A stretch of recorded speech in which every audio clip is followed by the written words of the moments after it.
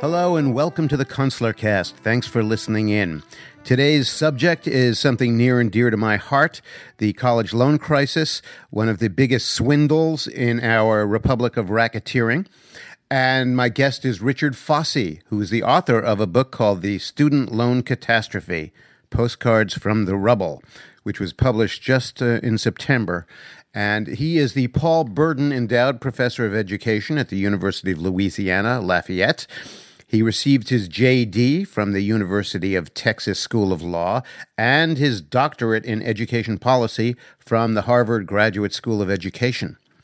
His research concentrates on the student loan crisis, and much of his work is focused on student loans and the federal bankruptcy courts. He is an active blogger on the student loan crisis, and his blog can be accessed at condemnedtodebt.org. That's debt, not death. Here's the one brief ad on this podcast for a company run by David McAlvany, whose weekly commentary podcast I admire very much. By now, you've heard you need to own physical precious metals in your portfolio. Whether in your possession, in an IRA, or stored internationally, it is imperative you work with a company that advises you on and manages your gold and silver. ICA has been an industry leader since 1972. Your ICA advisor will get you set up correctly from the onset and keep you informed about when to make a move, when to add ounces, and even assist you with an exit strategy as markets change. Call 1-800-525-9556 for a free portfolio review. That's 1-800-525-9556, or go to icagoldcompany.com to request information. And now, without further ado, here's my conversation with Richard Fosse about the student loan crisis.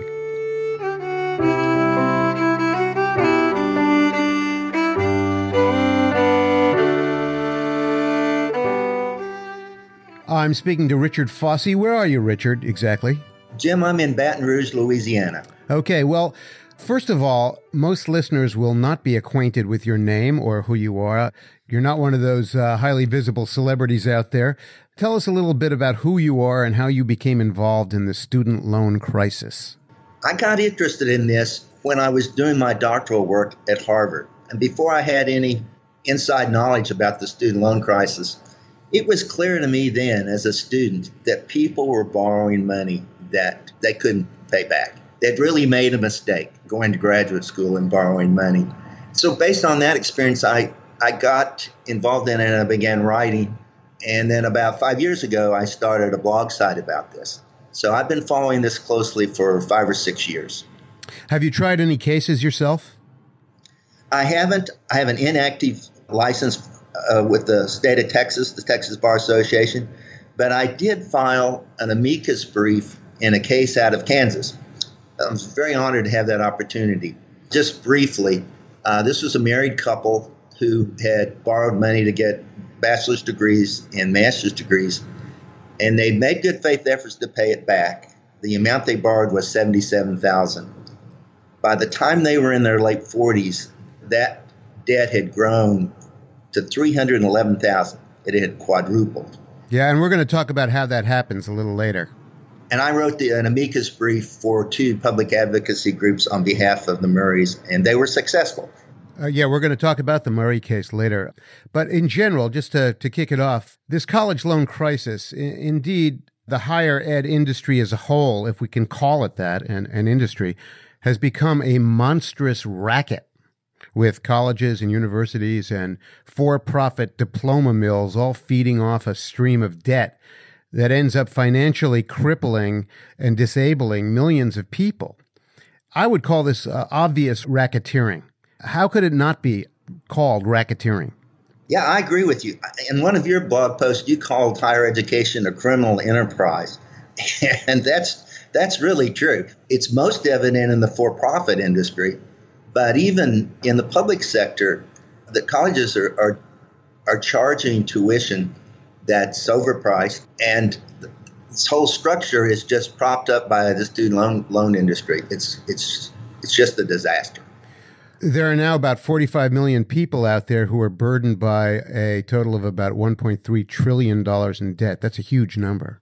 quite a few of these feckless borrowers find themselves unable to make regular payments. The Department of Education or their fiduciaries shove them into these things called income-based repayment programs that lower their payments, but they don't even come close to covering the continuing compounding interest on the loan. So some poor schnook can be making payments for 25 years on a $70,000 loan and end up still owing $150,000 at the end of the term. Yeah. The income-based repayment plans are basically accounting fraud. You said it just right. Almost no one who enters those plans is making a payment large enough to cover the accruing interest. So virtually all the people in these plans, and that's over 5 million people now, are going to see their loan balances go up month by month until they finish their plan 20 or 25 years from now.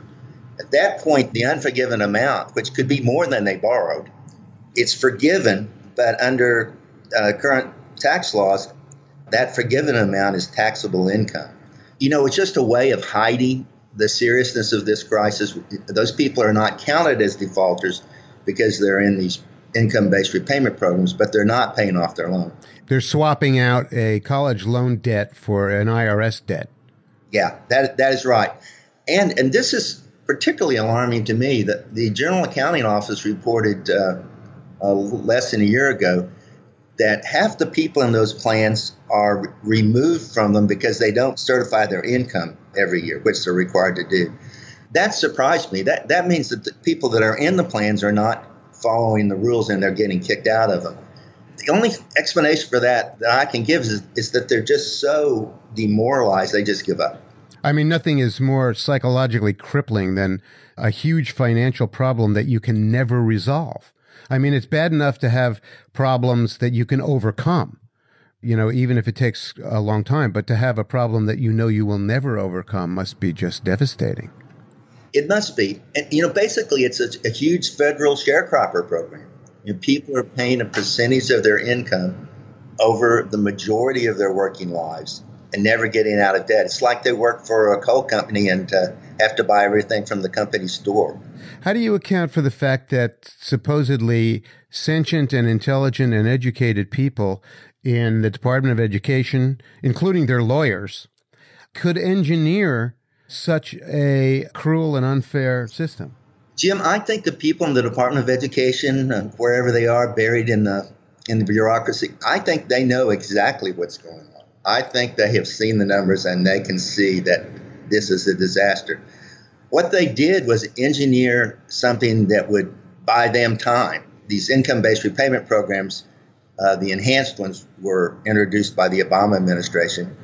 And the Obama administration, left office before the bomb went off. But I think they know what's going on, and they're just hiding it.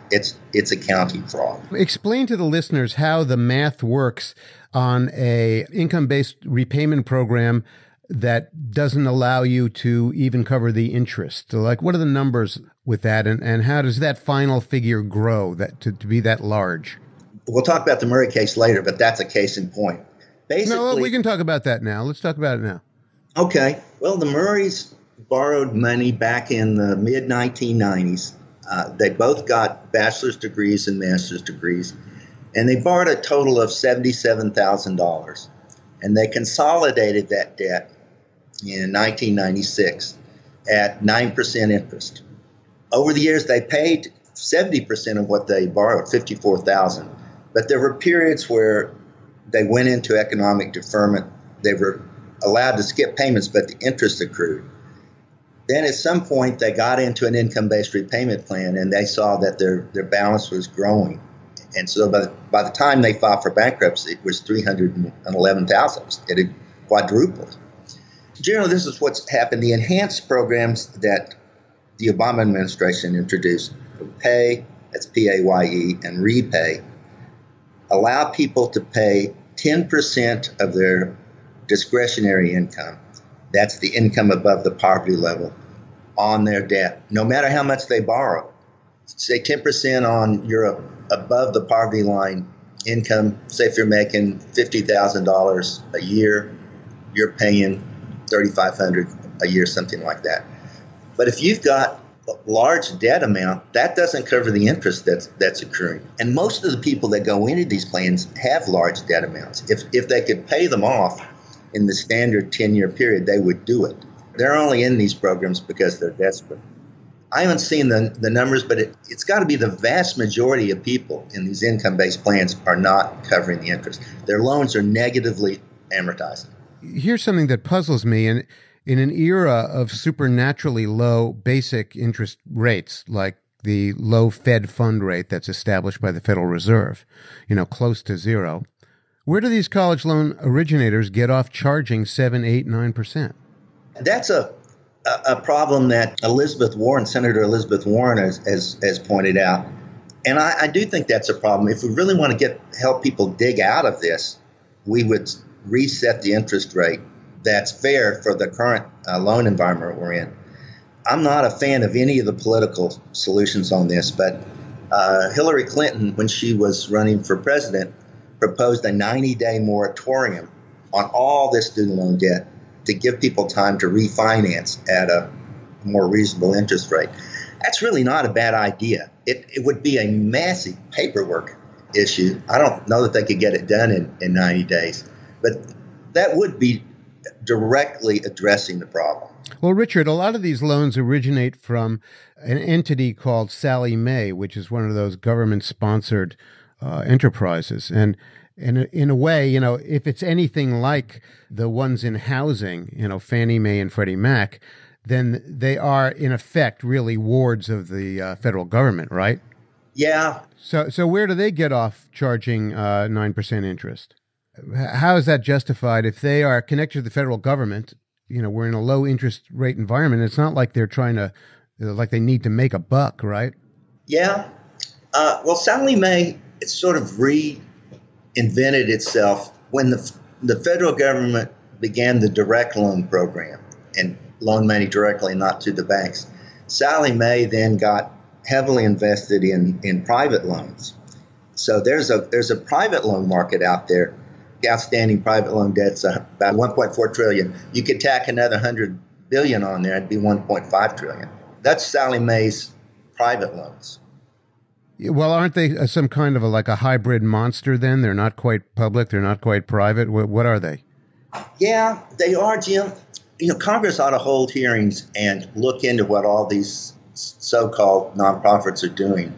Sallie Mae, for sure. The last figures we saw on their CEO salary, it's been a few years ago, but it was just outrageous. The student loan guarantee agencies, that's another racket. The Century Foundation did a report on them. It's Educational Credit Management Corporation is the party that sues these student loan borrowers.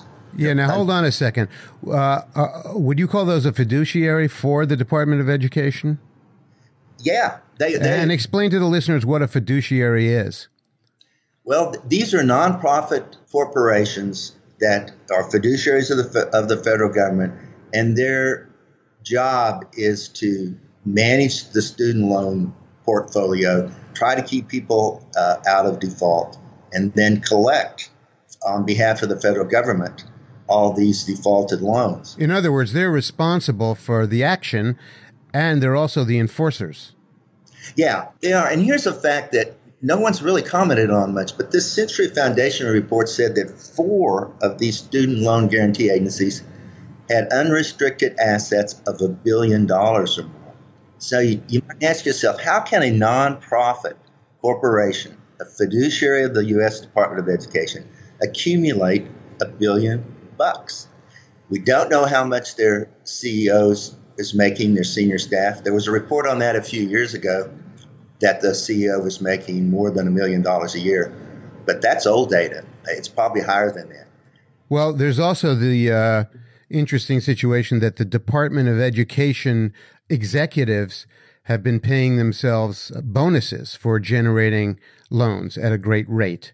And in fact, they have a kind of rating system for themselves that is kind of a self-evaluation racket. So they give themselves high evaluations for doing great work in generating loans, and then they pay themselves like $70,000 bonuses. That's exactly right. And, there wasn't nearly the outcry there should have been over that. That came to light earlier this year. Now, James Runcie was the head of DOE's Student Loan Management Division, and he got bonuses. There was an interesting article that looked into all of that, and a number of them got bonuses. They rated themselves, and they paid out bonuses up to $70,000. That's never been explained. It's never been justified. It's just outrageous. And then when Mr. Runcie was asked to come testify before Congress, he resigned and didn't come forward to explain what he's doing. Well, how does resigning exempt you from answering a subpoena to Congress? You're still a citizen who needs to answer to Congress. Yeah, I agree. I don't know why that wasn't looked into more seriously. It's like a smoking gun. I mean, that's a good question. Why didn't they call him in? Why didn't they insist? Why haven't they looked into these student loan guarantee agencies? Congress doesn't want to look into this because the higher education industry and the for-profit industry in particular basically owns Congress. That's been documented. It's a guy who writes for The Atlantic. I'm blanking on his name right now. So they get campaign contributions from all these entities, and they just won't look at it. It's a huge domestic crisis, and Congress just won't look at it.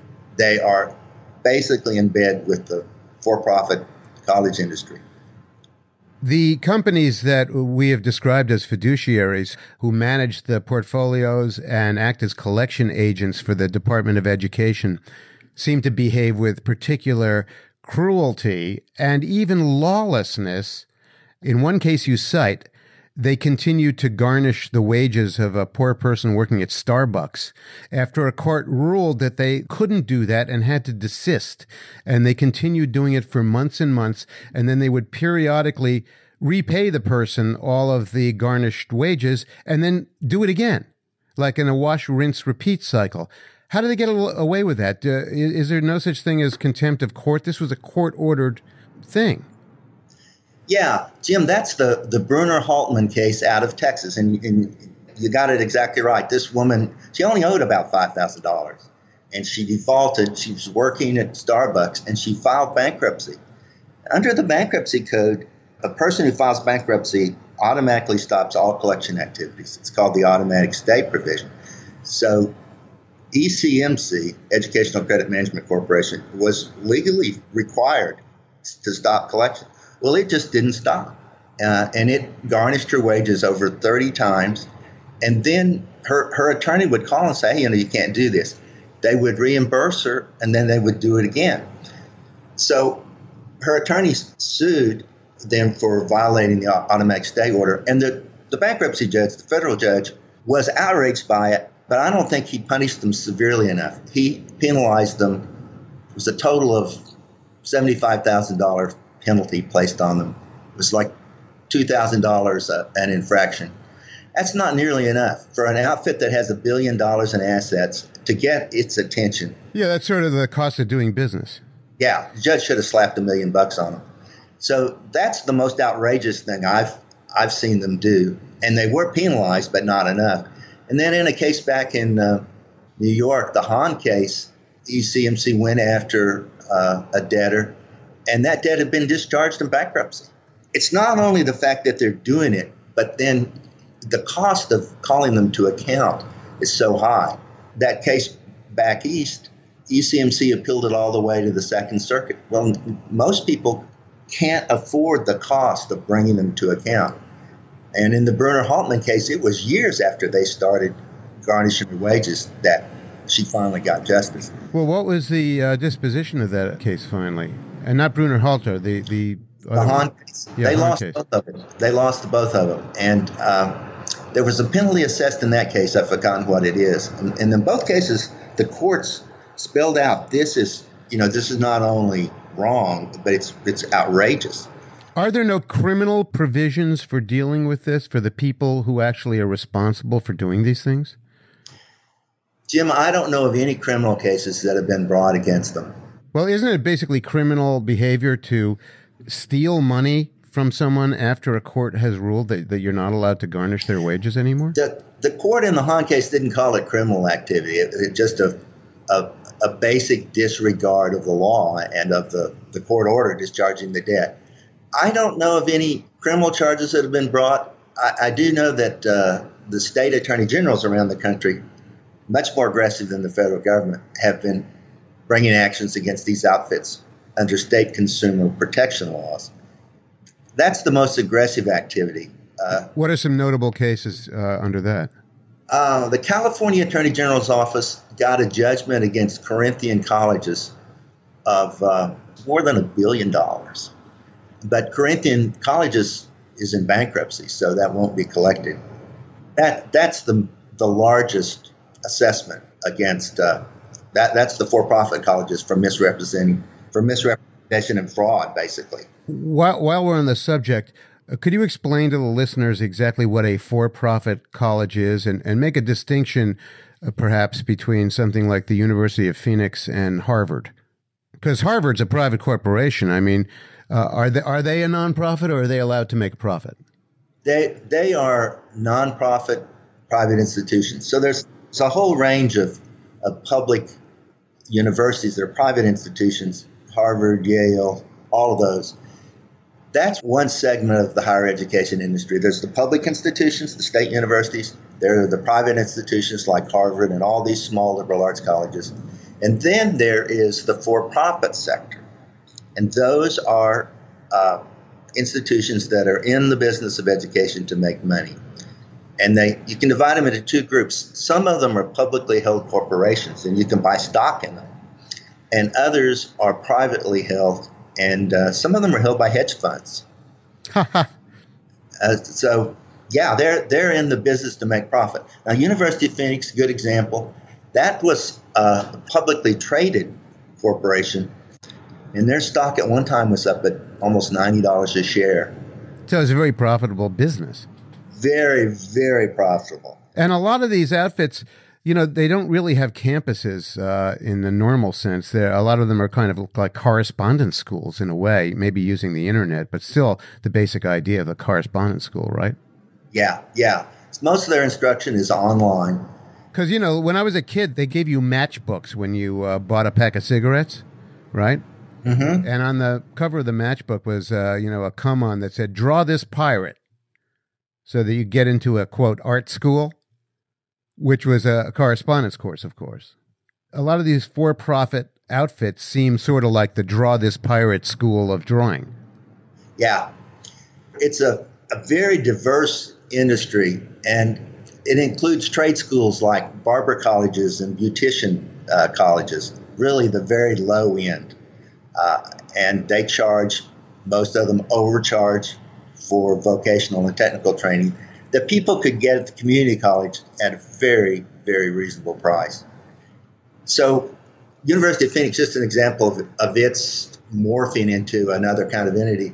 It was traded on the stock exchange, and then a group of equity funds bought them out. And the leader of those equity funds was the guy, Martin, I can't think of his last name right now. He was the campaign manager for the Obama administration. And they came in, and so it's now no longer a publicly held corporation. It's owned by a group of equity funds. They're in the business to make money.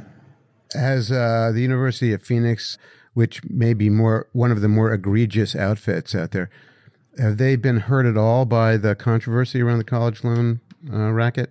They have, in the sense that their student enrollment has really dropped significantly. I haven't looked lately, but as of a couple of years ago, it had dropped by more than half. And their stock, when they were bought out, it plummeted down to about $9 a share. So the so-called customer base is recognizing that it may be a low-value deal to go there. Yeah. And there's another aspect of that too, Jim. The public universities started competing with the for-profit universities in the online market. Like University of Southern New Hampshire, you might see their ads on television. Arizona State. I taught at University of North Texas for a while. We transformed our master's degree program into an online program.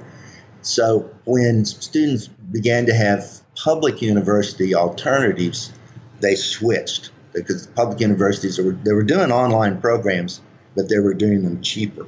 And I think that's what's hurt these online for-profit industries a lot, was the competition from the public universities. Well, in the public and let's call them legit colleges and universities, there's also been an interesting inflation of administrative non-faculty staff and especially of the salaries of these people, and especially in the kind of dubious categories like diversity deans. It seems to me that's a direct result of the just amount of cash that's sloshing around in this racket. Yeah, the student loan program has fueled this inflated tuition cost all across the board. The universities charge more, the students pay more, they just borrow more money, and now they're being asked to make the payments out over 20 or 25 years. Yeah, that's another aspect of all of this. And I see this in the public sector. I've taught 25 years for public institutions. The growth of administrative positions, and they're well-paid administrative positions. They, generally they make more than the faculty. There's vice presidents for diversity. My university is seeking to hire an executive director of student success. We have people in charge of keeping track of statistics under the Federal Clery Act. There's just a huge proliferation of administrative positions. And at the top, they make a ton of money. There's been a lot of criticism of the salaries of the executive level administrators. California in particular, it's just unbelievable. Yeah, there are a number of interesting kind of consequences of that and offshoots of it. One is the interesting apparent to fact that colleges are more and more turning into kind of resorts, with gourmet dining, climbing walls, all kinds of strange new recreational activities. Yeah. And it's the oddest thing. Now, I live just a couple of blocks from Louisiana State University. They just put in what they call a water feature. A water slide park? It's not a water slide park. It's a big pool, and it's shaped like the letters LSU. Well, what the hell are they doing that for? Stadiums, all that stuff, and it is sort of an arms race for student comfort. The student dormitories are more and more opulent, but students are paying for all of that. And of course, a lot of it's outsourced. The bookstore at LSU, a couple of blocks from me, that's operated by Barnes & Noble. And so they charge students more. Students expect more, but students are borrowing money to pay for it. A lot of this, shall we say, fraudulent loan activity has been directed at racial minorities who are scammed especially by all sorts of for-profit educational outfits, and their hardship has been out of scale to the hardship of other groups in the country. Talk about that a little.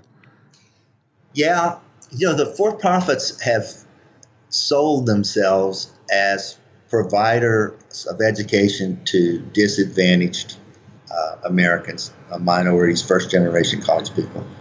And they say, we have a lot of working students. Online courses are convenient for them, and the public sector is not serving that population. Well, the public sector is serving it now, so that's not true.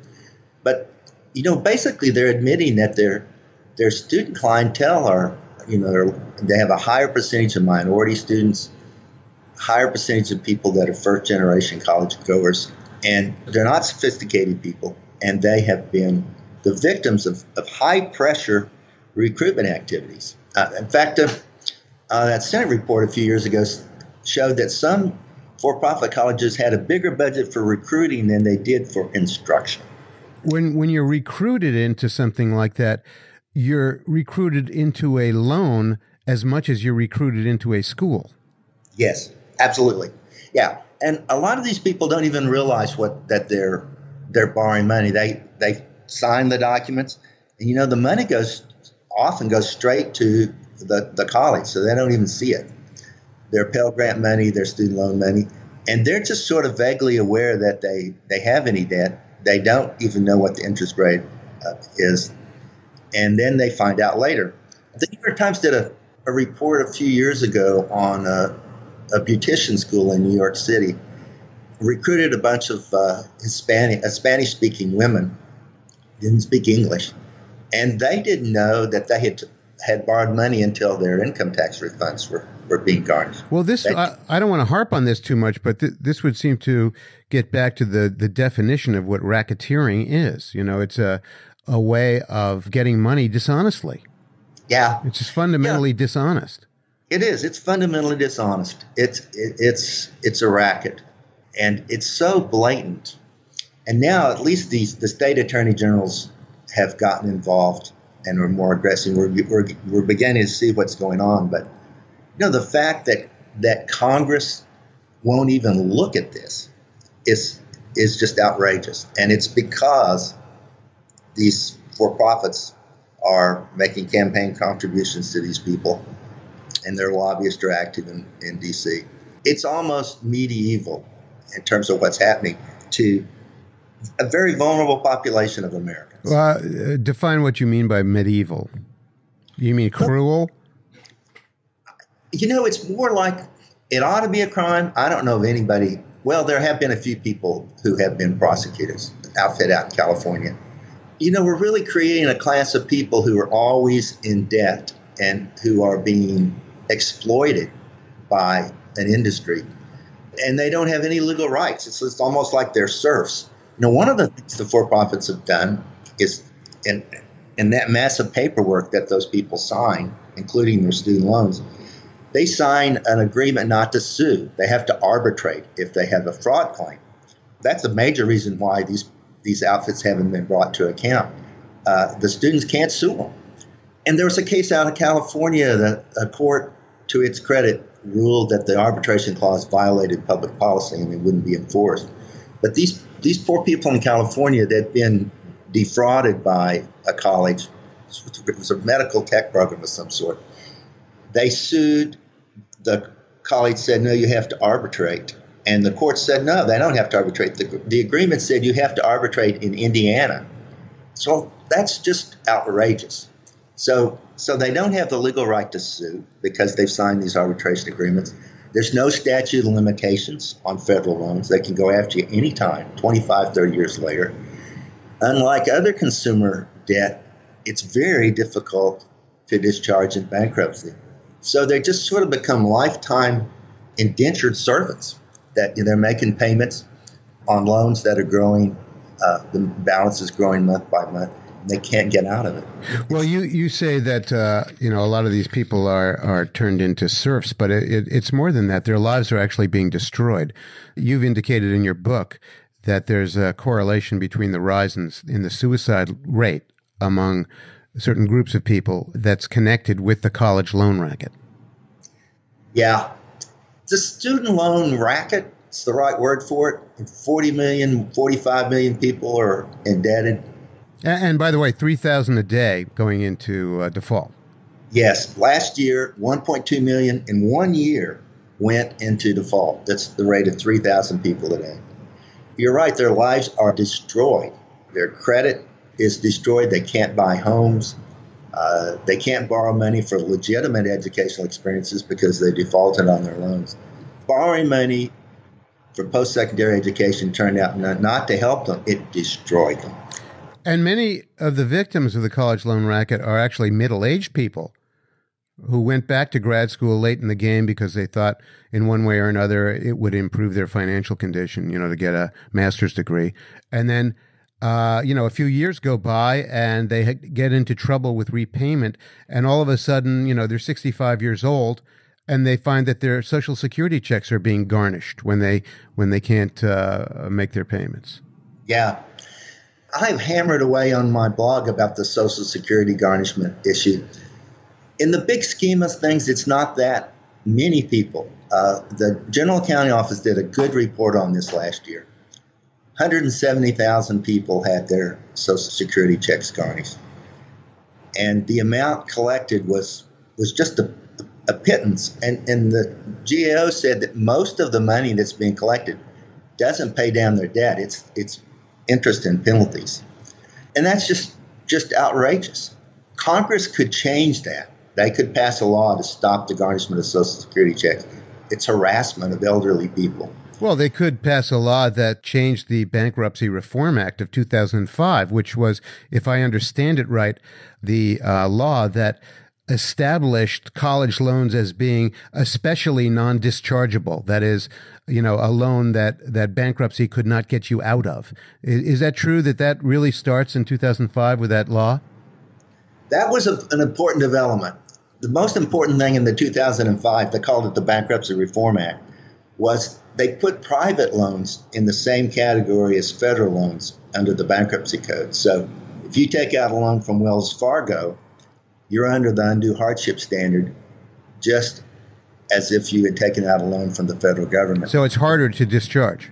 Yeah. In fact, they're just as hard to discharge as the federal loans because the banking industry got that passed. And what's the whole point of discharging a loan under bankruptcy and under the American law system? I mean, how did that evolve? Well, this is the heart of it, Jim. From the very beginning, I've said the only way out of this huge disaster is to give people reasonable access to the bankruptcy courts. That is the only way. Back in the 70s, originally when the federal student loan program was initiated, there was no impediment to bankruptcy, to filing bankruptcy and discharging your loans.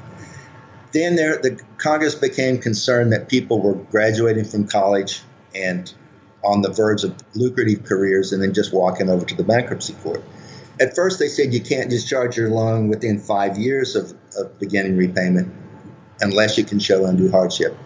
Then they went to 7 years, and then they said anytime. The undue hardship rule applies anytime in your entire lifetime. And then in 2005, they said, and by the way, that also applies to private loans. So it's the undue hardship rule in the bankruptcy law that is keeping people from filing bankruptcy. Now, I've watched that very closely, and I've been involved with people who have challenged that in the bankruptcy courts. I know a lot about that. The bankruptcy courts are beginning to become more compassionate. They're beginning to realize that these people need a way out. The bankruptcy is it's in the U.S. Constitution. It's a constitutionally recognized system. The bankruptcy courts are federal courts, and consumer debts can be discharged, credit card debt, all that sort of thing. People take a Chapter 7 bankruptcy and their loans are discharged. But to discharge your student loans, you have to file a lawsuit in bankruptcy court. It's called an adversary proceeding. So you file a lawsuit against Educational Credit Management Corporation or the U.S. Department of Education, whoever holds the debt. And then you have to show in court, the burden is on the debtor, that repayment of the loan constitutes an undue hardship. And you better have a good lawyer because the Department of Education and the collecting agent for them have armies of lawyers. Yeah, they do. This is an important aspect of this whole problem. It's really the heart of the problem.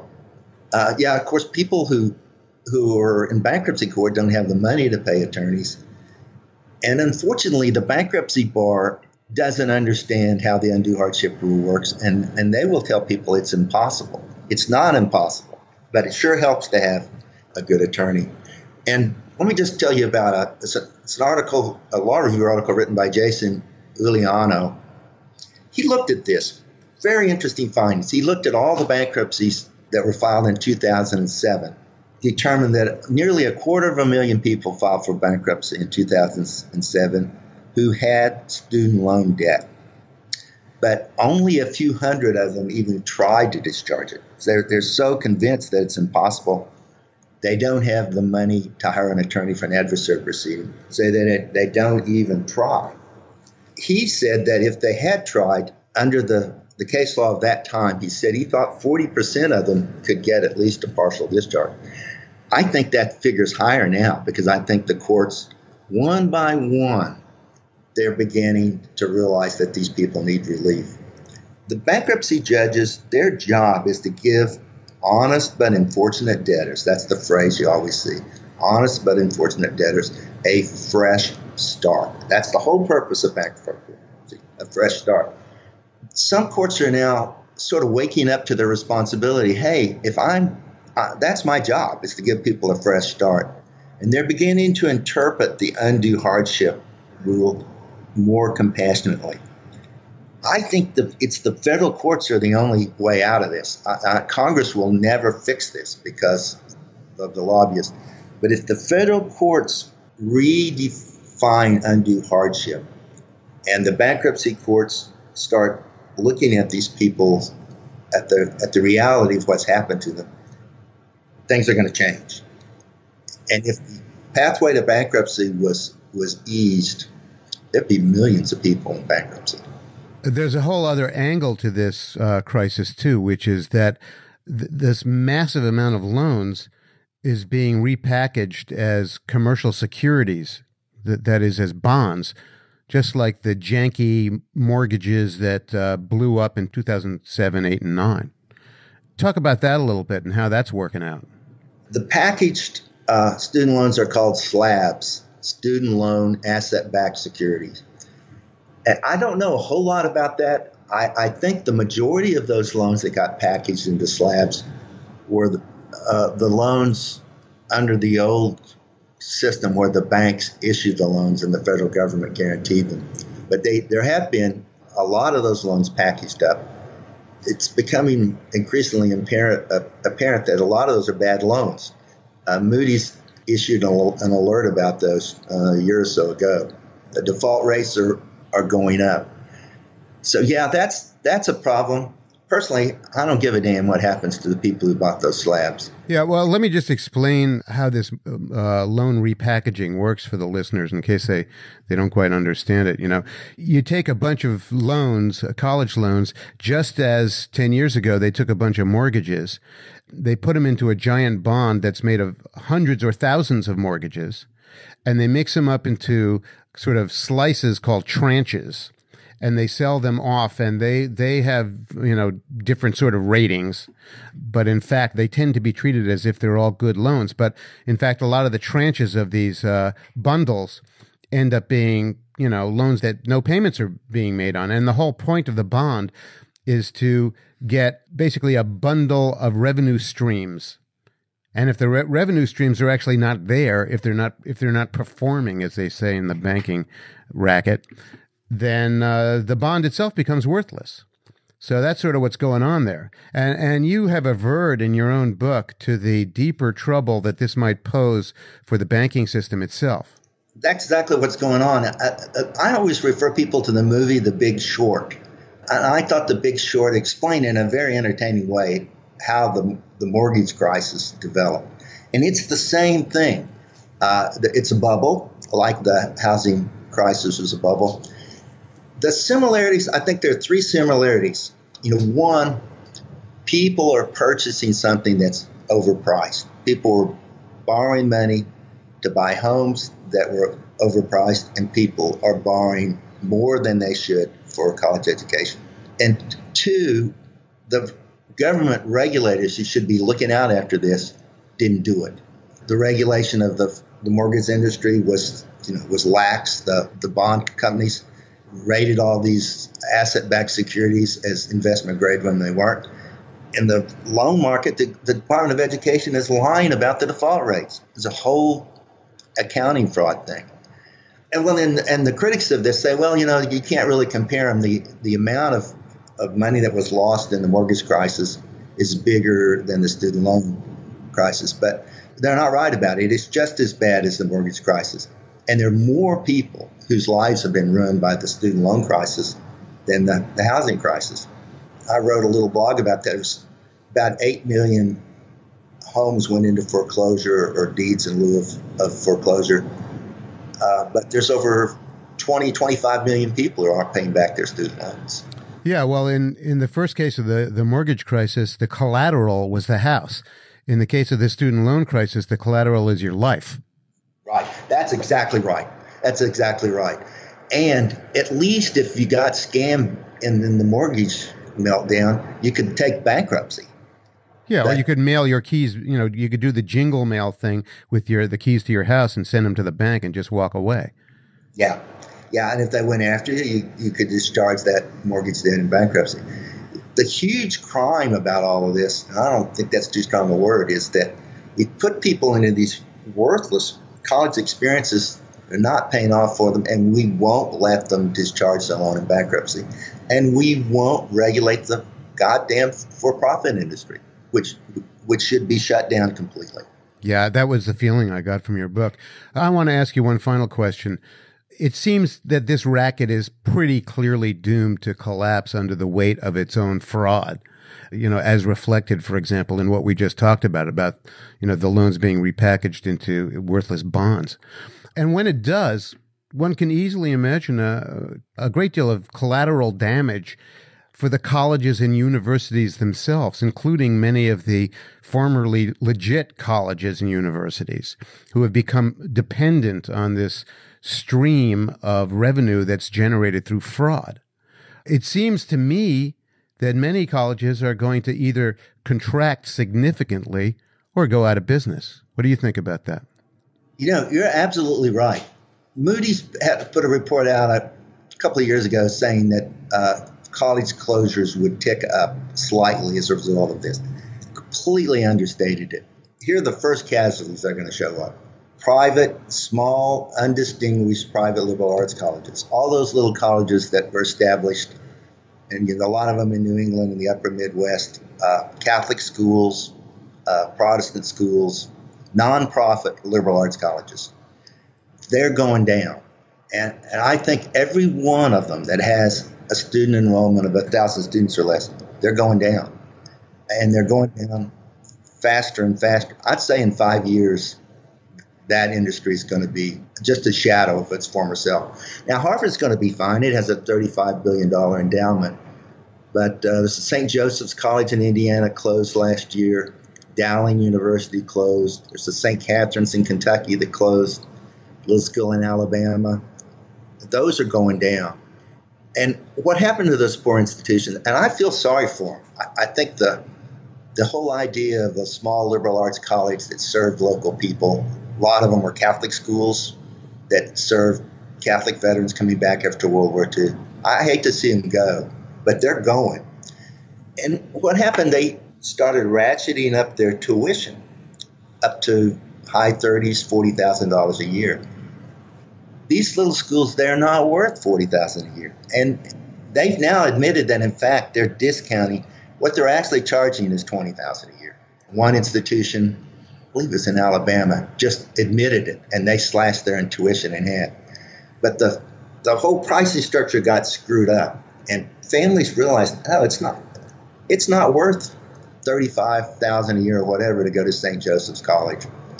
They're the number one, in terms of the institutional casualties, they're number one. And then the for-profits, in spite of all the graft and corruption and the support from Congress, they're going to go down too, because people are finally waking up that it's insane to borrow money to attend these for-profit. Yeah, for a correspondence course. Yeah, it's just insane. Let me slip one more final question in here. Is the new head of the the Federal Department of Education, Betsy DeVos, doing anything at all to clean this up? No. Jim, this is like a topic for another podcast, so I'll just say briefly, Betsy DeVos is a disaster. I am shocked by it. I do not have a dog in the fight, all this animosity between the various political factions. But I thought very naively, I was completely wrong. I thought, well, she knows nothing about higher education. Maybe that's good. She'll come in and she'll see what a disaster this is. Yeah, she'll see through it to see what the racket is. But she's not doing that. And several people have said basically she's taking her directions from the for-profits.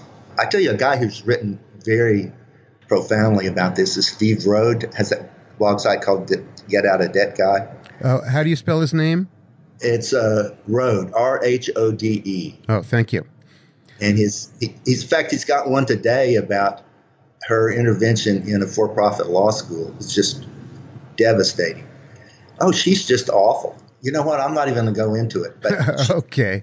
Well, we're running close to the end of this hour, and I wanted to tell listeners who I've been talking to. You are Richard Fossey, Fossey. You're a professor at the, which school is that in Louisiana? the University of Louisiana at Lafayette. Uh-huh. And you're a law professor, is that correct? I teach law courses to in the College of Education to people preparing to be school administrators and college administrators. Okay. You're the author of a new book that is called The Student Loan Catastrophe: Postcards from the Rubble. That's available on Amazon, I believe? It is. The Student Loan Catastrophe by Richard Fossey. You have a blog. Tell us what that is and where to find it. The blog is called Condemned to Debt. That's all one word. condemnedtodebt.org. Okay, great. How often do you put out a new blog? About twice a week. I just past week I posted my 500th blog essay.